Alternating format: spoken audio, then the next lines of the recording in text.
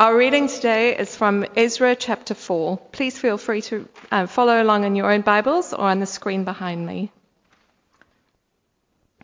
When the enemies of Judah and Benjamin heard that the exiles were building a temple for the Lord, the God of Israel, they came to Zerubbabel and to the heads of the families and said, "Let us help you build, because like you, we seek your God and have been sacrificing to him since the beginning of Esarhaddon, king of Assyria, who brought us here." But Zerubbabel, Jeshua, and the rest of the heads of the families of Israel answered, "You have no part with us in building a temple to our God. We alone will build it for the Lord, the God of Israel, as King Cyrus, the king of Persia, commanded us." Then the peoples around them set out to discourage the people of Judah and make them afraid to go on building. They hired counselors to work against them and frustrate their plans during the entire reign of Cyrus, king of Persia, and down to the reign of Darius, king of Persia. At the beginning of the reign of Xerxes, they lodged an accusation against the people of Judah and Jerusalem. And in the days of Artaxerxes, king of Persia, Bishlam, Mithridath, Tabeel, and the rest of his associates wrote a letter to Artaxerxes. The letter was written in Aramaic script and in the Aramaic language. Rehum, the commanding officer, and Shimshai, the secretary, wrote a letter against Jerusalem to Artaxerxes the king as follows. Rehum, the commanding officer, and Shimshai the secretary, together with the rest of their associates, the judges and officials over the men from Tripolis, Persia, Erech, and Babylon, the Elamites of Susa, and the other people whom the great and honorable Ashurbanipal deported and settled in the land of Samaria and elsewhere in the Trans-Euphrates. This is a copy of the letter they sent him. To King Artaxerxes, from your servants, the men of Trans-Euphrates. The king should know that the Jews who came up to us from you have gone to Jerusalem and are rebuilding that rebellious and wicked city. They are restoring the walls and repairing the foundations. Furthermore, the king should know that if this city is built and its walls are restored, no more taxes, tribute, or duty will be paid. The royal revenues will suffer. Now, since we are under obligation to the palace, and it is not proper for us to see the king dishonored, we are sending this message to inform the king, so that a search may be made in the archives of your predecessors. In these records, you will find that this city is a rebellious city, troublesome to kings and provinces, a place of rebellion from ancient times. That is why the city was destroyed. We inform the king that if this city is built and its walls are restored, you will be left with nothing in Trans-Euphrates. The king sent this reply. To Rehum, the commanding officer, Shimshai the secretary, and the rest of their associates living in Samaria and elsewhere in Trans-Euphrates, greetings. The letter you sent us has been read and translated in my presence. I issued an order and a search was made, and it was found that this city has a long history of revolt against kings and has been a place of rebellion and sedition. Jerusalem has had powerful kings ruling over the whole Trans-Euphrates, and taxes, tribute, and duty were paid to them. Now issue an order to these men to stop work, so that this city will not be rebuilt until I so order. Be careful not to neglect this matter. Why let this threat grow to the detriment of the royal interests? As soon as the copy of the letter of King Artaxerxes was read to Rehum and Shimshai the secretary and their associates, they went immediately to the Jews in Jerusalem and compelled them by force to stop. Thus, the work on the house of God in Jerusalem came to a standstill until the second year of the reign of Darius, king of Persia. This is the word of the Lord. Thanks be to God.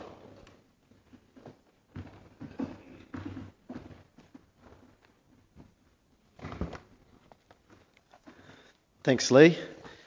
Do keep your Bibles open as we go through. I should say next week we'll pause our series in Ezra. We'll be doing a one-off for the baptism service, and then we'll return to Ezra chapters 5 and 6 the week after. Let's pray as we come and look at these words. Heavenly Father, it's a wonderful privilege that we have to look back at this account of your people, and we pray as we do, Lord, that you would work in our hearts, Lord. Help us to see that opposition to the gospel is not to be unexpected.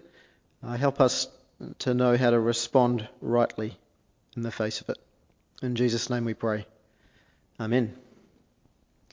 I read a story the other day of a man who loved God and loved telling people about him. And he had a real gift for evangelism. He would often speak to people about Jesus, and he would do it at every opportunity. He would do it at work, and he'd even have some great conversations with his colleagues, which is a great thing, and I'm sure many of us have wrestled with that in our own lives. Now, one day, his boss had a word to him, and he asked him not to evangelize during work hours, as it was kind of taking him and his other colleagues as well away from their actual work. Lunchtimes were fine, but just not during the work itself. But he kept doing it despite numerous warnings. And unfortunately, he ended up losing his job for it. This man was convinced that he had been persecuted for his faith. He had faced this opposition purely because he was a Christian. But when you think about it, he wasn't doing what he was paid to do. He wasn't being faithful in the work that he had been given. And he didn't really have a leg to stand on. We're looking at a chapter in the book of Ezra this morning that picks up on this theme of opposition to God's people. But unlike in the story I just mentioned, God's people seem to face opposition for doing the right thing. They do the right thing and it costs them dearly. And we struggle with a passage like this because many of us don't like opposition. Some of us try and avoid conflict at all costs. So the thought of being in conflict with others because we follow Jesus scares us. And the cost of being faithful can scare us even more. This morning we see that opposition to the gospel is to be expected. That faithfulness to God, though it comes at a cost, is good. We heard last week that the rebuilding of the temple was underway, the place where God dwelt among his people at that time. And the foundation of the temple had been laid, and it seems this news has come to the attention of some of the neighbours of God's people. In chapter 4, the enemies of God's people come to the leaders of Judah and Benjamin, and they offer to help in the building of the temple. And it seems like a kind offer on first appearance, but Ezra calls these people as enemies. So we shouldn't think of this as a nice offer. We should be sceptical of it. What's behind it? What are they really after? It's interesting that these enemies are not named here. The only thing that gives us a clue as to who they might be is in verse 2. The king they name, Esarhaddon of Assyria, was said to be around in the 7th century BC. And he's mentioned in 2 Kings and in Isaiah as well. And Assyria was responsible for sending a number of people into exile, a bit like had happened with Judah. And it seems that these people were exiled around that time. 2 Kings 17:33 tells us that there were people like this who said they feared the Lord, but they also served their own gods, other gods. They never turned away from these false gods. The God of the Bible calls on us to serve him alone. Jesus says, worship the Lord your God and serve him only. There is an exclusiveness there that God desires. Now, there may be some truth to what these people say, but the fact that they're called enemies of God's people shows they aren't to be trusted. Now, the leaders of Judah seem to be quite discerning in their response. They reject the offer, but this doesn't go down well, and it becomes very clear that the enemies were never really interested in helping. Instead, they set out to discourage God's people and to put fear in them so that they would stop the rebuild. They show their true colours. There are some people in life who love to be involved in everything, who need to be involved. They need to have a say in everything. They need some sort of control. But if they don't get their way, their true colours come out. They won't rejoice when something good happens unless they're the ones behind it, unless they're involved in some way. But if they can't be involved, then they sabotage what's being done. It's good for us to be aware of that kind of attitude in our own hearts. If something good is happening in God's kingdom, but we can't rejoice because we're not involved, there's probably some repenting that needs to happen within us. So the leaders of God's people have clearly made the right decision in not involving these people in the rebuild. The decision they make is to remain faithful to God, not relying on these influential people for support. But this decision, as we've seen, comes at a cost. Faithfulness here brings this opposition. And the enemies discourage the Israelites through these counselors. And perhaps these people were officials, and this was some sort of bribe to stall the work. It seems like they know people or they've hired people with influence. Because I don't imagine it's an easy task to stop a rebuild that's been ordered by the most powerful king without knowing people in high places. It's also worth reiterating that this kind of opposition isn't a result of God's people doing the wrong thing. Nothing in the text suggests they've done wrong. We might think they should have accepted the offer of help, but who knows the damage that these enemies might have done if they were involved. They clearly have no loyalty to God, so we can trust that the people of God have made the right call. Now we get to the end of verse 5, and Ezra gets a wee bit sidetracked. Some of us do that from time to time in conversations, don't we? We start over here talking about whatever it may be, but we end up somewhere way down here with details. Hopefully we do make it back to our point eventually. And thankfully Ezra does. Ezra tells us that there was opposition throughout Cyrus's reign and down to the reign of Darius as well. Darius was the king of Persia right after Cyrus. Now at this point, Ezra has opposition to God's people in his mind. So he tells us about more opposition. And verses 6 to 23, in those verses, he points out various times God's people faced opposition under the different Persian kings who came after Cyrus. He jumps across different dates, and it takes actually a bit of work to follow where he's going. In particular, he mentions 3 letters that are written. The first letter is there in verse 6. He mentions this guy, King Xerxes. People think this was the same Xerxes from the book of Esther, and he wasn't made king until around 40 years after Cyrus. Now, during his reign, the opposition that came was an official accusation against the people of Judah. I'm calling it a letter because that's probably what an official complaint would have been back then. That's all he says on that. The second letter that's mentioned is in verse 7. The king who followed Xerxes was Artaxerxes, and Ezra mentions a letter is written to him by these guys, I'm not going to say their names, and their associates. And again, that's all he says about it. Now the third letter is the one that's given all the airtime. It was written by 2 men named, I'm going to say it, Rehum and Shimshai, and their associates. And this letter is also written to Artaxerxes, and we'll see it in verses 11 to 16. Now I should mention that by this time, the temple has been rebuilt already, and now God's people are focusing on restoring the rest of the city, and in particular, the walls of Jerusalem.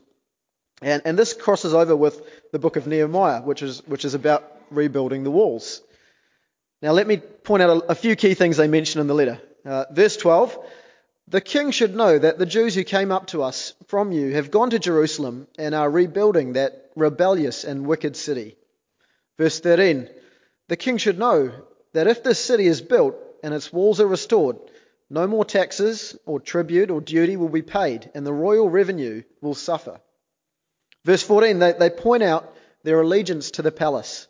It's not proper for us to see the king dishonoured. We are sending this message to inform the king. Very noble of them. And they ask for a search to be made in these archives. The reason being, the archives will show that the city of Jerusalem was rebellious and troublesome, and a place of rebellion since the ancient times. And that was why the city was destroyed. Now skipping ahead a little bit, if this city is built and these walls are restored, you will be left with nothing in Trans-Euphrates. No taxes, no tribute, nothing will be paid. Now when I read that, my head tells me that this is obviously some sort of made-up claim by people who are opposed to God. There's no way that any of what they claim is true. A rebellious city, troublesome kings and provinces, surely not. But we see in verse 17 that the king replies, and verse 19 we see all of the accusations are true. It turns out that Israel's past is continuing to plague them. Even though they've paid for their past mistakes, that there continues to be a cost. In the king's mind, the same thing will happen again if left unchecked. So he calls for this work to be stopped immediately until further notice. And as soon as Rehum and Shimshai get the letter, they go straight to the Jews and they stop that work. They've got exactly what they wanted. And it says they even used force to make sure the work stopped. Perhaps they used violence, threatened them. Whatever they did, it was enough to get what they wanted. And we come to the final verse of the passage, verse 24. And in verse 24, Ezra brings it all back. He's back talking about the temple again. And he's now talking about the reign of King Darius. It says, "Thus the work on the house of God in Jerusalem came to a standstill until the second year of the reign of King Darius, king of Persia." This is the final verse that picks up from verse 5. And it shows you that the work on the temple itself came to a standstill for about 15 years. 15 years of no progress. How would God's people not become discouraged at that? The enemies have got what they wanted. In this passage, Ezra makes a big deal about all the opposition that God's people faced. The kings mentioned cover almost 100 years of history of God's people. See, opposition wasn't just a one-off thing. It was constant. It was relentless. One setback after another. As Christians, one of our biggest stumbling blocks can be opposition to the gospel. Because we don't expect opposition as we should. Our world sets itself against God. The gospel is a message that claims that Jesus is the only answer to the troubles of the world. It claims that the problems that exist in the world are because people have turned away from God. See, the message of the gospel is one that calls for repentance, turning from our sinful behaviours that God shows us to be wrong, and finding forgiveness in Jesus. Some pretty exclusive claims. And it shouldn't be hard to see how it might rub some people the wrong way. This is a message that is offensive to many. Think of some of the implications of the message of the gospel. We're called to love our enemies, to forgive as we've been forgiven. Christians value life and therefore stand opposed to abortion, euthanasia. We hold to a biblical view of marriage and gender and identity. It doesn't mean that as Christians we won't fail in any of these areas from time to time. Of course we will. It doesn't mean we won't struggle. But these beliefs are very much at odds with the world around us. Many people will take offence at the message of the gospel as it spreads. But it is a message that is true. That's why it's a message that has continued to bear fruit as God has caused it to bear fruit. But it's also a message that has been and will be strongly opposed by many people. There will be times when the work of God's kingdom faces significant setbacks, much to the delight of those who oppose it. There are some individuals who love nothing more than to see God's people discouraged by stopping their plans. We see it in the lives of people overseas. We hear about it. In our own country, we've seen a push to stop the Bible being taught in schools. We've seen the proposed conversion therapy legislation that blatantly goes against God's desire to call people to repentance and change. We've seen in recent months a push to discredit the work of some of the larger churches in our country. I'm not for a minute defending any church or any accusation that's been levelled against them. And some of the accusations are really devastating. But I can't help but feel that there's also this desire to minimise the impacts of the gospel. In some of the reporting, there are people outraged that a church could be teaching a biblical view of marriage. People outraged that churches continue to function, thanks in a large part to volunteers. When you see one group advocating on behalf of another, it's good to bear in mind what's behind it. Now that's on a national scale, but you'll know of opposition to the gospel on a more personal level. You'll know of people who are prejudiced towards followers of Christ. Some of you will have felt that prejudice personally in your workplaces or in your studies, even in friend circles or in families. Some of you will continue to face that sort of discrimination for following Christ. Ezra 4 shows us that the one thing we must do is expect this opposition. Know that we're in good company if people oppose us for our obedience to God. We see it here. We see it later in the life of Jesus. Think of all the opposition that he faced when he came down to this world from those who he came to save. In John 15, Jesus says, "If the world hates you, keep in mind that it hated me first. If you belong to the world, it would love you as its own. As it is, you do not belong to the world, but I have chosen you out of the world. Remember the words I spoke to you. No servant is greater than his master. If they persecuted me, they will persecute you also." We know this world opposed Jesus to the point of death. He faced that opposition for our sake, but that opposition was the path to his glory. The message of Ezra 4, do not be surprised by opposition. You are in the finest of company.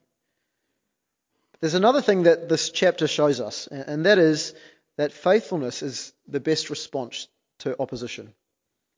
The words of the leaders in verse 3 are quite strong. And I think that's because they see the threat. They don't allow opposition to influence their decisions, that they act faithfully. When you face opposition for your faith, which you will do if you follow God, how does it influence you? Does it stop you being faithful to God? God's people showed great courage in the face of their enemies here. They don't cave, and they trust that he will provide what they need. But he doesn't initially. That we've seen there were 15 years where nothing happened on the temple. More years in the book of Nehemiah where the enemy prospers. But as we'll see in coming weeks, God acts when the time is right. What does faithfulness in the face of opposition look like for you? It might mean persevering when you're mocked for following Jesus, for being narrow-minded. It might mean that people think you're hateful. It might mean a few funny looks and comments when people hear you can't go to that event or that training or rehearsal because meeting with the people of God is more important to you. It might mean enduring harsh words from family members when you share your desire to spend your life serving God in some way, or ridicule from people because of your biblical views on sex or money or alcohol. I think we should read verse 3 as a positive. The people of God seriously considering how their decisions will impact their lives and the lives of others.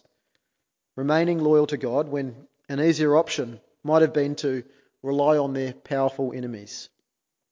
Now you'll notice that in the passage there's not really any resolution. It doesn't say God's people waited faithfully or God's people grumbled. It's a little bit vague at the end, isn't it? But I can't help but wonder how the people of God responded over those 15 years. How did they react to that opposition? 15 years of waiting on the Lord. followed by more waiting. We don't have to worry in that way when we face persecution for being faithful. We look to our Saviour Jesus and see that our future is secure in Him. That whatever we're enduring, it will be worth it in the end. But more than that, we take comfort in knowing that He hasn't left us alone. He may have returned to heaven, but as we've heard, it's Pentecost Sunday today, a day where we remember that we have God's Holy Spirit within us, comforting us, guiding us, making us more like Jesus, reminding us that any opposition we face in this life will pale in comparison to the glory that awaits us in heaven. So may we persevere faithfully until that day. Amen.